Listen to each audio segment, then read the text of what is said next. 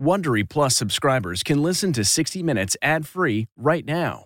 Join Wondery Plus in the Wondery app or on Apple Podcasts. This spring, if you'd rather spend time enjoying your lawn instead of trying to keep it alive, there's good news. True Green is the easiest and most affordable way to get a beautiful lawn. All you have to do is water and mow, and they'll do the rest. Weed control, fertilization, aeration, and even some things you might not even think of. They'll do all of it, while you can do literally anything else. With True Green, you can have your lawn looking as good as a putting green. That's not hyperbole. True Green is the official lawn care treatment provider of the PGA Tour. True Green offers a satisfaction guarantee, and they have a verified best price promise, which guarantees you the lowest price with no compromise on quality. You do you. Let True Green do your lawn care. Visit TrueGreen.com to get the best lawn at the best price with the best people guaranteed.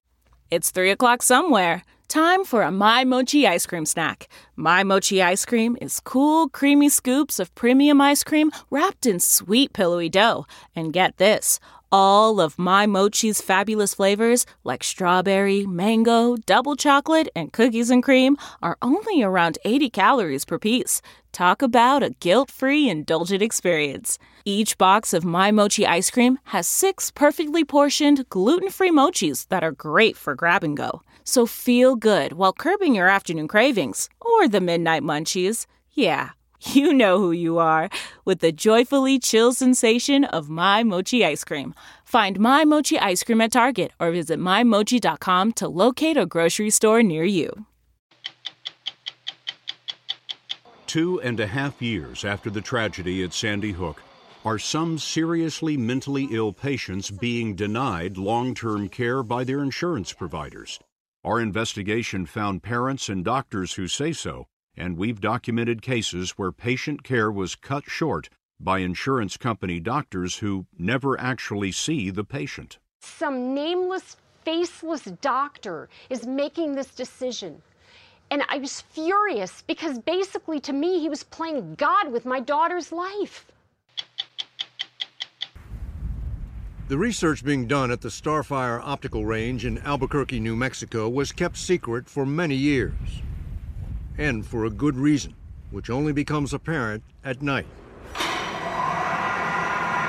First, the roof of one building is open to the stars. Then the walls retract, and an object straight out of Star Wars appears, shooting a laser into the sky.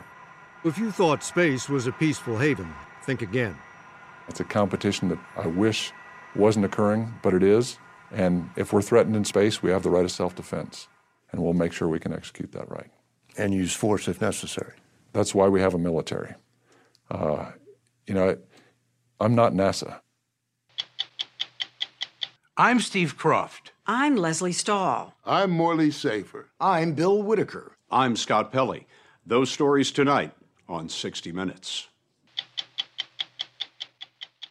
Most people are trying to find more time every day to get things done, so you can't let trips to the post office slow you down. Now, you don't have to, thanks to Stamps.com. With Stamps.com, buy and print official U.S. postage right from your own computer and printer. Stamps.com will send you a digital scale that automatically calculates the exact postage you need for any letter or package, any class of mail. You'll never waste valuable time going to the post office again. Do everything right from your desk with Stamps.com. Print the postage you need, put it on your letter or package, then just hand it to your mail carrier, and you're done. Right now, use the promo code 60 Minutes for this special offer. A no-risk trial, plus a $110 bonus offer that includes a digital scale and up to $55 of free postage. Don't wait. Go to Stamps.com. And before you do anything else, click on the microphone at the top of the homepage and type in 60 Minutes. That's Stamps.com. Enter 60 Minutes. 2.5 years ago, we were reeling from the shock of the murders of 20 first graders and 6 educators at Sandy Hook Elementary School. Since then, we've learned that the killer suffered profound mental illness. His parents had sought treatment, but at least once their health insurance provider denied payment.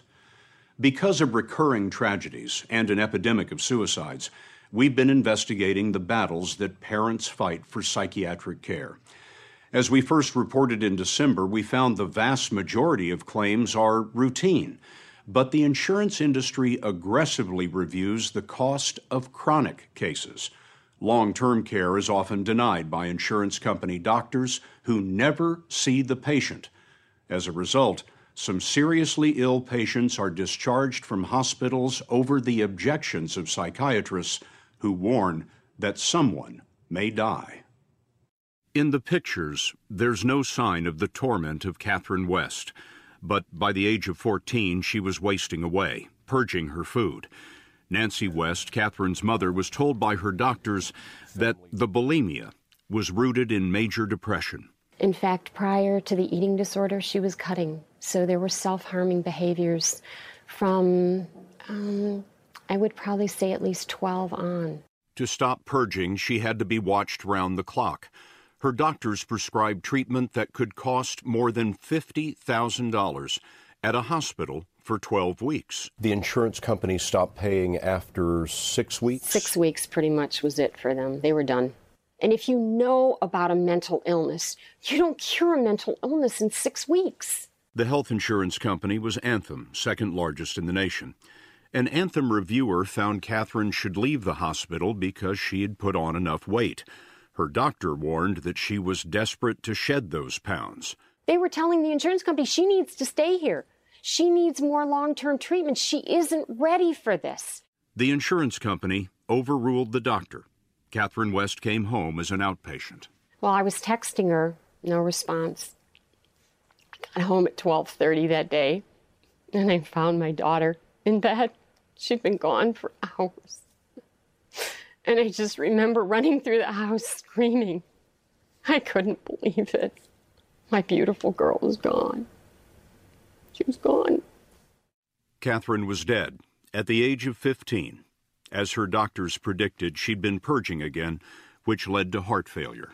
Did it make sense to you that a doctor at the insurance company was making these decisions based on telephone conversations? No, they didn't observe my daughter. You're talking about a psychiatrist, a pediatrician, a therapist who observed my daughter on a daily basis. But some nameless, faceless doctor is making this decision.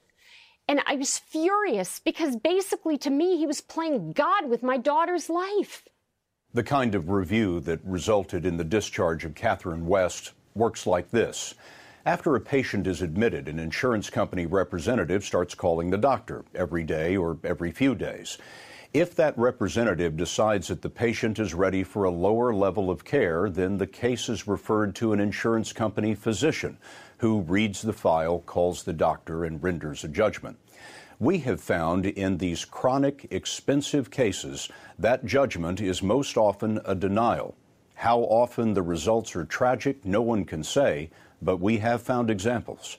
In 2012, Jacob Moreno's further hospitalization was denied even after a doctor warned the patient states that he wanted to kill other people, many people. The next day, Moreno was naked in the street, swinging at strangers and attacking a police officer. They used a taser to take him down. The state ordered him back to the mental hospital. Richard Trayman's hospital stay was also cut short. As he was being discharged, he said he would throw himself off a bridge. He didn't. He hung himself the next day. They're called managed care, but it's really managed cost. Dr. Harold Koplowitz knows insurance review calls well. He's a leading psychiatrist and founder of a research organization, the Child Mind Institute. When I was running an inpatient unit, I would have to literally speak to a clerk on the phone to say, I need approval for this patient to stay here another 5 days. And they would say to me, well, is the patient acutely suicidal or acutely homicidal? Well, not right now, because he's in the hospital. We took the knife away, we took the gun away, we took the poison away.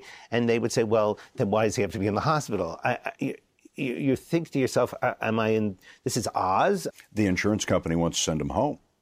Well, it's a lot cheaper in the short run.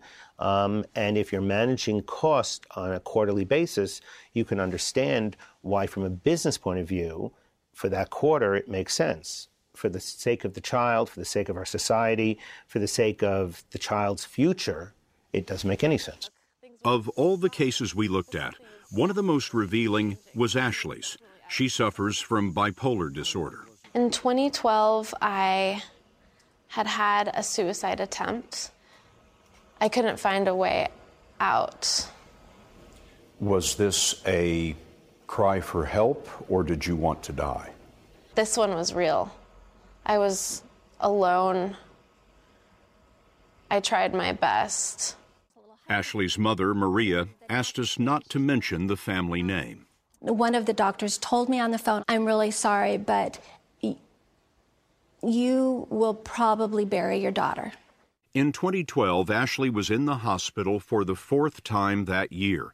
They thought they had taken away everything that could hurt her, but she smashed her cell phone and cut her wrists with the glass. What did that tell you in terms of the treatment that she needed? It told me that she needed long-term treatment to survive. Maria says that Anthem recommended treatment at Timberline Knolls, a residential facility. A doctor said Ashley needed 90 days, but after sending her to Illinois from California, Anthem denied payment after 6 days, saying that Ashley could be safely treated with outpatient services. Did the people at Timberline Knolls believe that?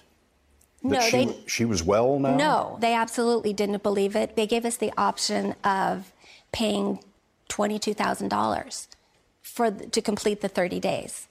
And there wasn't a chance that we could do that. Now, look at how Ashley's care was denied. This log shows Dr. Tim Jack, a psychiatrist working on behalf of Anthem, called Ashley's doctor 3 times in 32 minutes. One call was disconnected. He left 2 messages. Dr. Jack waited 22 minutes for a call back and then denied coverage. From the first call to denial, 54 minutes, speaking to no one. Why so fast?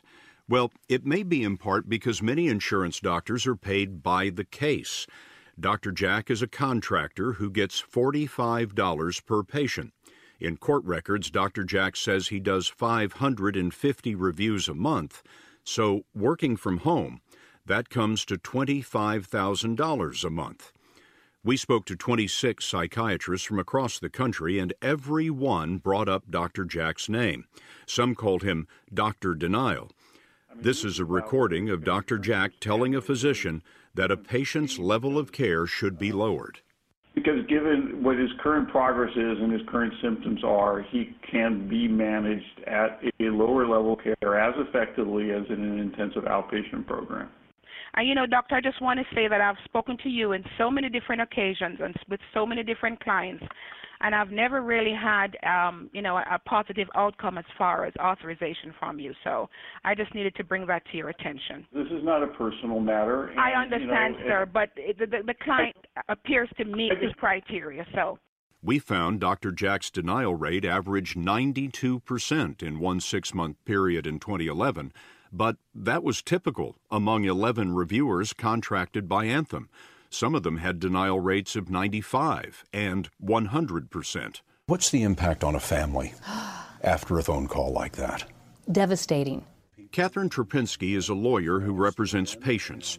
She does not represent Ashley's family, but she has filed suit against Anthem and other insurers. There's untold suffering, and the family is usually left in the very difficult position of either paying for the care out of pocket, which is tens of thousands of dollars, or they say no to their loved one, to their child. Anthem says that the reviews are checked by a supervising doctor, but when we obtained Ashley's denial letter, we found her review by Tim Jack, MD, was supervised by Timothy Jack, MD. So he signs the documents twice? Yes, except that he doesn't actually sign them himself. It's a robo-signature. Dr. Jack has acknowledged an Anthem computer put his name to letters that he does not see and on cases he didn't review. It suggests a layer of review that's not there because the signing doctor is described in the letter as having made that coverage determination, and he didn't. We've tried to reach Dr. Jack in calls and a letter. We stopped by his home, but he declined to speak. Catherine Wess and Ashley's parents gave us permission to ask Anthem about their cases. Anthem declined an interview, but its chief medical officer wrote that they explored and provided the families numerous care options that went beyond their covered benefits. He goes on to say, successful outcomes require a partnership between patients, families, medical professionals, and health plans. For the insurance industry's view, we found Anthem's former California medical director, Dr. Paul Keith. He retired in 2014 after years supervising Anthem reviews, including those of Dr. Jack. He told us that too often insurance companies are abused by care providers. Doctors will spin the clinical information. They will make things appear more serious than perhaps they are, because they feel strongly the patient needs this level of care for a little longer. So you do have a somewhat adversarial relationship between the reviewer and the attending physician. You're saying that the doctor will overstate the case to get the insurance company to approve the claim? Unquestionably, that happens. Not all the time, and I would, I've been doing this for, over 30 years. You describe these conversations as adversarial. Is that best for the patient? Well, it's like our legal system. If each side does a good job in presenting their case and asking the right questions, you ultimately arrive at the truth. But these can be life and death decisions, and you don't know till it's too late. I can not offhand think of a situation where a decision was made to discharge a patient from a hospital and some terrible consequence occurred soon thereafter. I'm sure it happens. We've found quite a few. I'd have to look at them to see. There's one that occurs to me that I was involved with, where the child left the hospital with his parents, escaped from his parents, drove cross country to another state, and days later committed suicide. Keeping that individual in the hospital longer is not likely to have made any difference. I would have to imagine that the parents would say if you'd kept him in the hospital, he wouldn't have been in another state killing himself. Parents become fearful that if they leave too soon, the same thing's going to happen that may have happened on previous occasions. But you can't keep an individual in the hospital forever. So to the parent who says the insurance company is just trying to get my child out of the hospital, you say what? It's half true.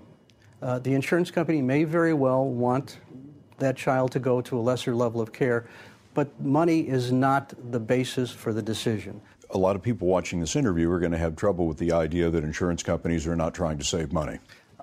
Of course, insurance companies are trying to save money. There's a lot of treatment that is not medically necessary that is provided, and that is a waste of health care dollars, and the resources are scarce. Ashley's family hired a lawyer and appealed to the California Insurance Board, which overturned Anthem's denials. Now, she is in treatment for bipolar disorder, treatment that may last a lifetime. After Catherine West was buried, her mother filed suit against Anthem. After the mass murder at Newtown, the state of Connecticut's Sandy Hook Commission studied mental health. In its final report, it says the insurance review process is a formidable barrier to care, and it recommends a state agency review all denials. Welcome to Play It, a new podcast network featuring radio and TV personalities talking business, sports, tech, entertainment, and more. Play it at play.it. Without most of us noticing, our everyday activities, everything from getting cash at an ATM to watching this program, depend on satellites in space. And for the U.S. military, it's not just everyday activities. The way it fights depends on space. Satellites are used to communicate with troops, gather intelligence, fly drones, and target weapons. But as we reported earlier this year, top military and intelligence leaders are worried those satellites are vulnerable to attack. They say China in particular has been actively testing anti-satellite weapons that could, in effect, knock out America's eyes and ears. No one wants a war in space, but it's the job of a branch of the Air Force called Space Command to prepare for one. If you've never heard of Space Command, it's because most of what it does happens hundreds, even thousands of miles above the Earth or deep inside highly secure command centers. You may be as surprised as we were to find out how the high-stakes game for control of space is played. The research being done at the Starfire Optical Range in Albuquerque, New Mexico, was kept secret for many years. And for a good reason, which only becomes apparent at night.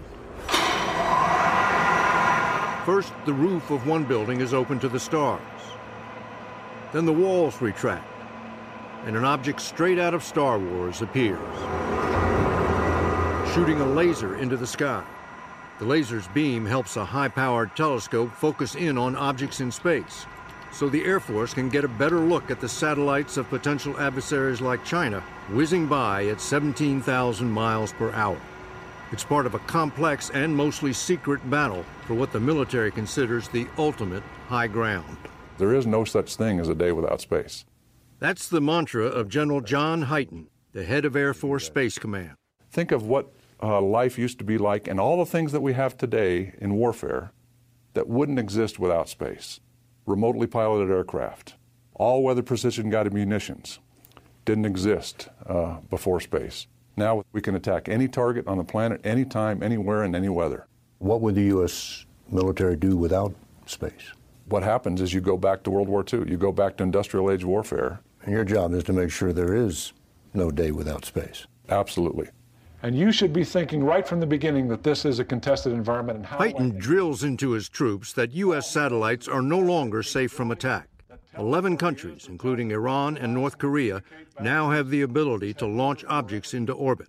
And Russia and China have been testing new anti-satellite technologies. That's a competition that I wish wasn't occurring, but it is. And if we're threatened in space, we have the right of self-defense. And we'll make sure we can execute that right. And use force if necessary. That's why we have a military. I'm not NASA. Space Command has 38,000 airmen at 134 locations around the world. Well, if you look at the one of their most visible missions is to make sure U.S. satellites can always get into space, from launch pads like this one at Vandenberg Air Force Base in California. This is where space begins. If you can't get the satellite into space, it's worthless. I'm a satellite guy, so I get very nervous around rockets because the most valuable thing on the rocket is the top, is the satellite. Because when you have 500,000 pounds of thrust, if anything goes wrong, it's an explosion, it's dangerous, and you lose the capabilities that's on the top. T-minus 15 seconds, stand by for The U.S. has more satellites in space than any other nation, over 500 and counting. More than 30 military and civilian launches will take place this year at Space Command bases in Florida and California. 0. The Pentagon told us it spends $10 billion a year on space, but we found a White House report that estimates the real cost is much higher, $25 billion when you count spy satellites and other classified spending. That's more than NASA or any other space agency in the world. Some of those satellites have provided the GPS signals used to direct smart bombs at ISIS targets in Iraq and Syria. But a lot of people don't realize those same GPS satellites provide the signals your smartphone uses to navigate. It's a service the Air Force provides free, not just here in the United States, but to the entire world. This is a global utility, and there's a lot of people depending on this, and we understand that. At a Boeing plant in Los Angeles, Colonel Bill Cooley showed us a GPS satellite that was being tested in a special chamber to make sure it was ready for launch. When these things get on orbit, there's no depot. You can't drive it back into the maintenance shop. It's somewhat like trying to design an automobile that is going to run for 12 to 15 years, and you can't take it in the shop, you can't take it in for refueling, but it's got to run 24/7. In orbit, the satellite will spread out its solar panels, point its odd-looking antennas toward the Earth, and broadcast its location along with a time signal accurate to nanoseconds. A GPS receiver needs signals from 4 of these satellites to figure out its location. Colonel Cooley told us it costs $250 million to design and build each one. And to put it into space, how much does it cost? Yeah, that's about the same. So you're pushing $500 million to get that thing into space. That's right. The U.S. has 31 active GPS satellites in space right now, and a lot more than smart bombs and smartphones depend on them. Bank ATMs, cell phone towers, and power grids use their signals. Farmers use GPS to work their fields. So at your active time, you're just going to go active. The GPS satellite system the whole world relies on is operated out of this room at Schriever Air Force Base in Colorado by Lieutenant Colonel Todd Benson and his team. Pre-pass SVN 34. We were a little surprised by how many people it takes. 8 personnel. 8 people? Yes, sir. For the entire world? Yes, sir. Are these technological experts? Yes, sir. But they're as young as 19 years old. Isn't there a minimum age for driving satellites? Not here. Another thing that surprised us is there's no way to effectively armor an important satellite like this, or to conceal its location from attack. So it can't hide in space? That's true. And in fact, it tells you where it is. This is a system the whole world depends on. Costs a small fortune to put it up there, and it's a sitting duck. Well, this is one of the challenges that in Space Command that we are very aware of. Today, can a U.S. military satellite maneuver itself out of the way of an upcoming anti-satellite weapon? It depends on a huge number of variables. So the answer is maybe. The answer is maybe.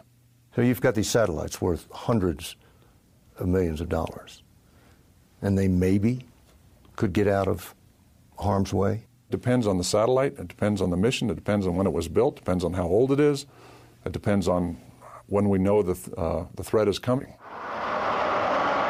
Knowing a threat is coming is no small task when the territory you're responsible for is 73 trillion cubic miles. Space Command maintains a global network of radars, telescopes, and satellite communications antennas like this one. And you can see the magnetic lines they're looping all over. All the information feeds into the Joint Space Operations Center, JSPOC for short, at Vandenberg Air Force Base. This is the command center for space. Yes, sir. 24/7, 365 days a year. If a U.S. satellite were attacked, Lieutenant General Jay Raymond would use this phone to alert a chain of command leading to the White House. Is an attack on an American satellite an act of war? That's been a line of debate for as long as I've been in this business. If there is an attempt to attack or interfere with the U.S. satellite, who makes the decision about what we do about it? That'd be the President of the United States. And it's not just an anti-satellite weapon they're worried about. There are other dangers, too. Today, we track about 23,000 objects. How many of them are actually functioning satellites? Roughly 1,300 of those are active satellites. The rest are debris. Junk? Yes, sir, junk. Explorer, this is Kowalski confirming visual contact with debris from a BSC-SAT. The movie Gravity dramatized the devastating effect man-made debris traveling at 17,000 miles per hour could have on the International Space Station. The JSPOC tracks dead satellites, old rocket boosters, even stray space gloves, and alerts satellite operators and astronauts if a collision is likely. Last year, in 2014, the International Space Station was maneuvered 3 times to avoid colliding with a piece of debris. A lot of the debris that's threatening the space station was created in 2007 when the Chinese tested a ground-based anti-satellite weapon. It crashed into one of their old weather satellites 530 miles above the Earth, shattering it into pieces. This is the debris that resulted from the 2007 Chinese ASAT. So this is about 3,000 pieces of debris just from that one event. That came just from that one collision? Just from that one collision. Debris apart, how important was that test in terms of revealing Chinese space capabilities? It was a significant wake-up call to our entire military. Until that singular event, I don't think the broader military realized that that is something we're going to have to worry about. Have they conducted any similar tests since? They continue to conduct tests. The testing they're doing is to make sure that if they ever got into a conflict with us or any other spacefaring nation, they would have the ability to destroy satellites. And that is a bad thing for the United States, a bad thing for the planet. A bad thing, no doubt. But is the U.S. doing it too? And did China recently raise the stakes, test-firing a weapon deeper into space than ever before and threatening some of this country's most valuable satellites? Welcome to Play It, a new podcast network featuring radio and TV personalities talking business, sports, tech, entertainment, and more. Play it at play.it. Tonight, we've been giving you a rare look at how a branch of the U.S. Air Force called Space Command is preparing for a battle most of us have never thought about. One high above the Earth, defending the satellites upon which our daily life and national security have come to depend. Few of those satellites are more important to the U.S. military than the ones that provide early warning of a long-range nuclear missile attack. Even at the height of the Cold War, those satellites, stationed deep in space, some 20,000 miles above the Earth, were considered safe from attack. But as we reported earlier this year, deep space is no longer the sanctuary it once was. A former Space Command officer told us that 2 years ago, the Chinese tested an anti-satellite weapon that went higher than any previously reported and came too close for comfort to the area where those missile warning satellites are located. If those satellites are now at risk, that is something that, from the U.S. military's point of view, is new. Because it's always believed those satellites, there wasn't really a significant threat to those capabilities. Brian Whedon served as an officer in Air Force Space Command until 2007. He's now technical advisor to the Secure World Foundation, which promotes the peaceful use of space. The topic for today's discussion Whedon says the Chinese have test-fired as many as 6 ground-based anti-satellite weapons. Only one in 2007 actually hit a satellite and created debris, but one of the others soared to new heights. There was one test in May of 2013 that may have gone as high as 30,000 kilometers. And that's one that I think really is kind of causing quite a bit of concern on the U.S. side.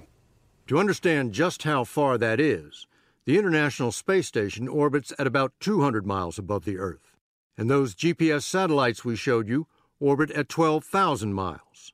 The 2013 test launch Whedon's talking about is believed to have gone up to 18,600 miles, just shy of what's known as geosynchronous or geostationary orbit.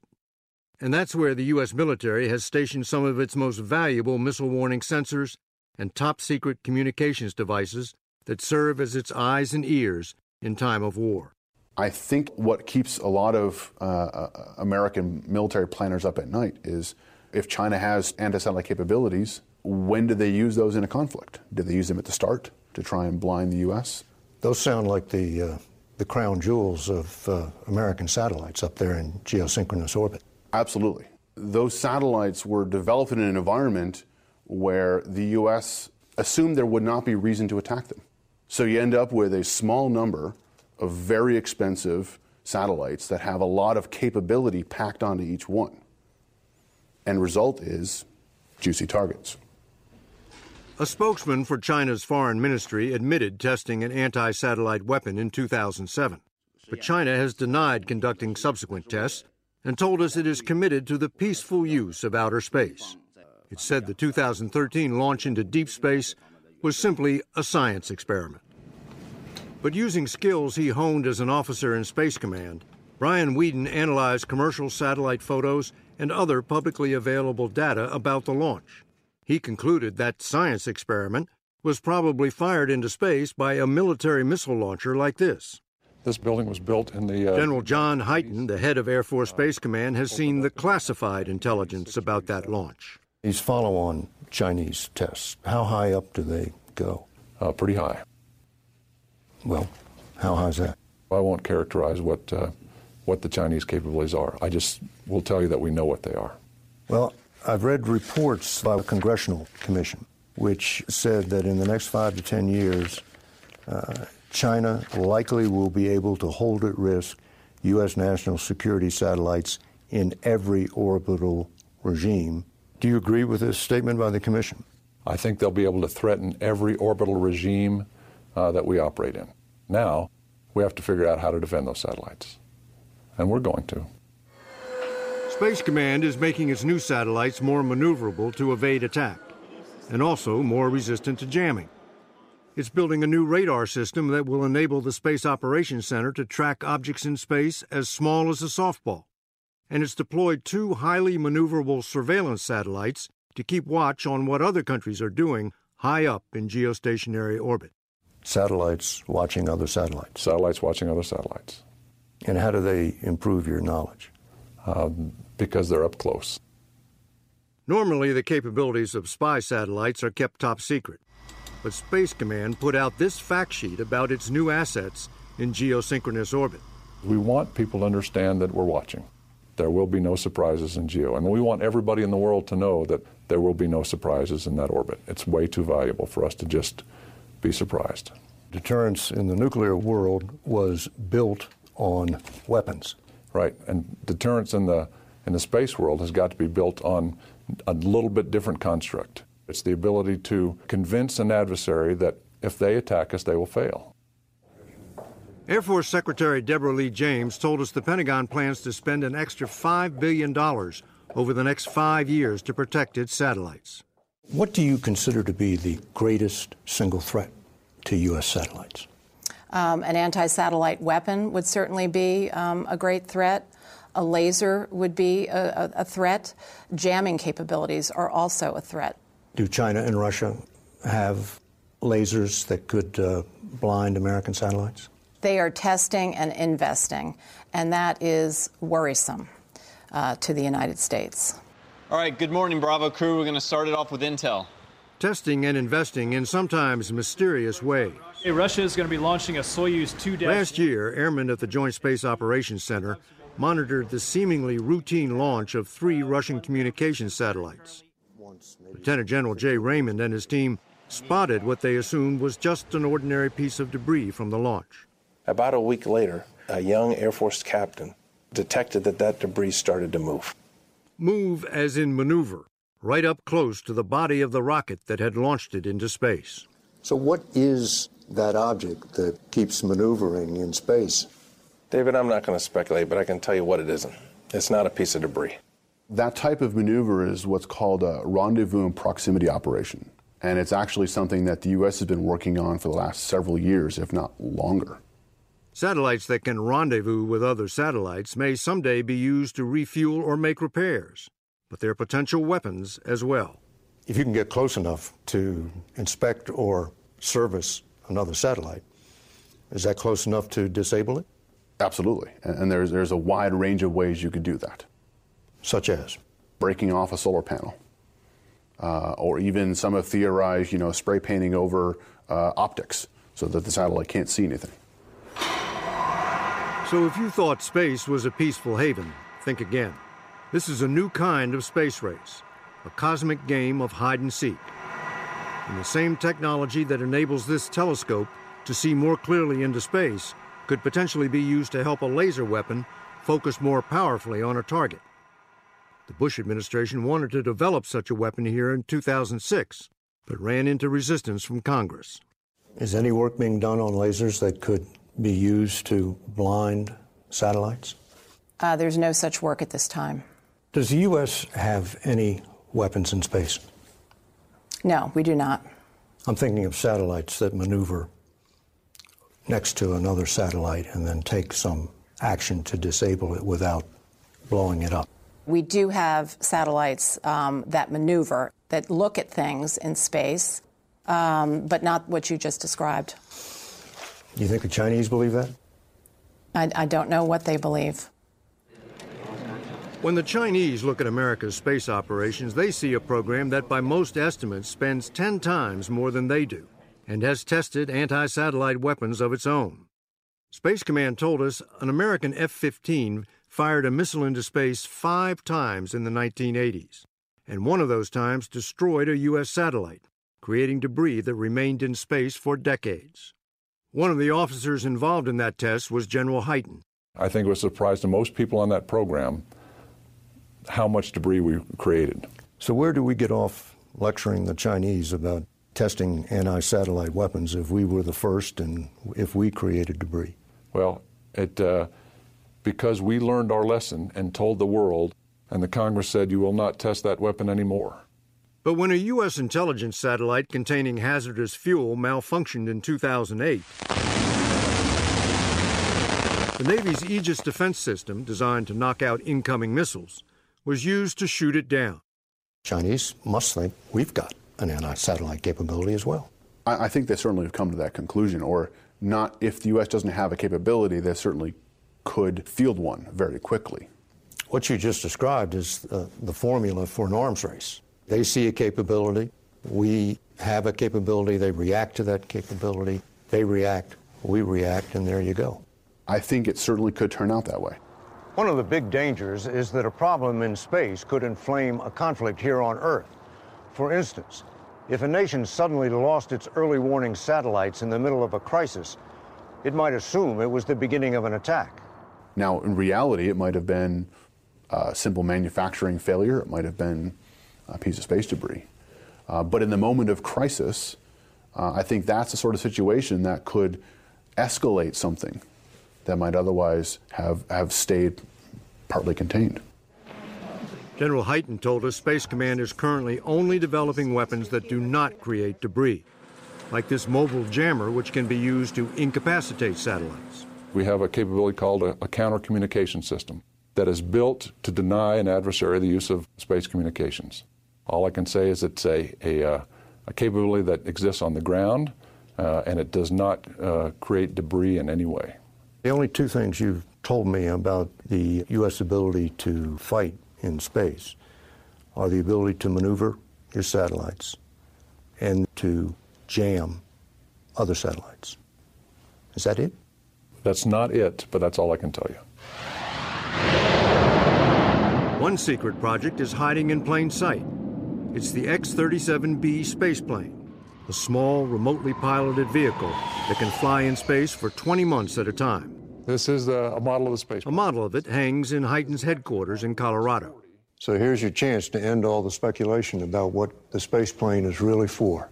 It's really for cool things. For instance? For instance, it goes up to space, but unlike other satellites, it actually comes back. Anything that we put in the payload bay that we take up to space, we can now bring back, and we can learn from that. Can you tell me whether or not someday the space plane is going to become a weapon system?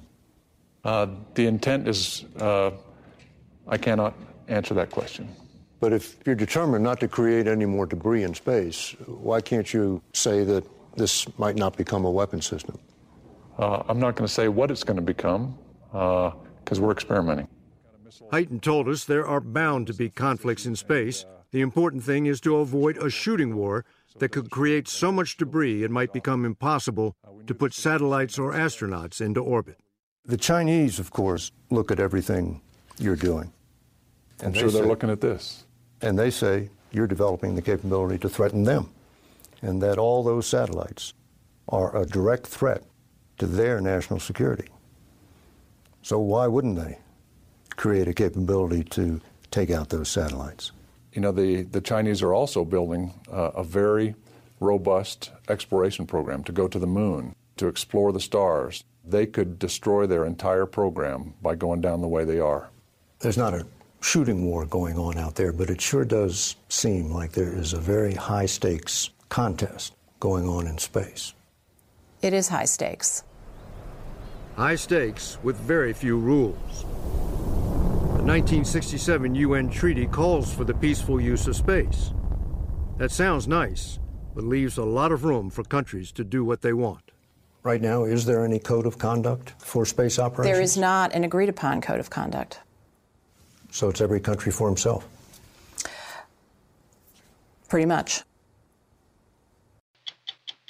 I'm Scott Pelley. We'll be back next week with another edition of 60 Minutes. If you like 60 Minutes, you can listen early and ad-free right now by joining Wondery Plus in the Wondery app or on Apple Podcasts. Prime members can listen ad-free on Amazon Music. Before you go, tell us about yourself by filling out a short survey at Wondery.com/survey.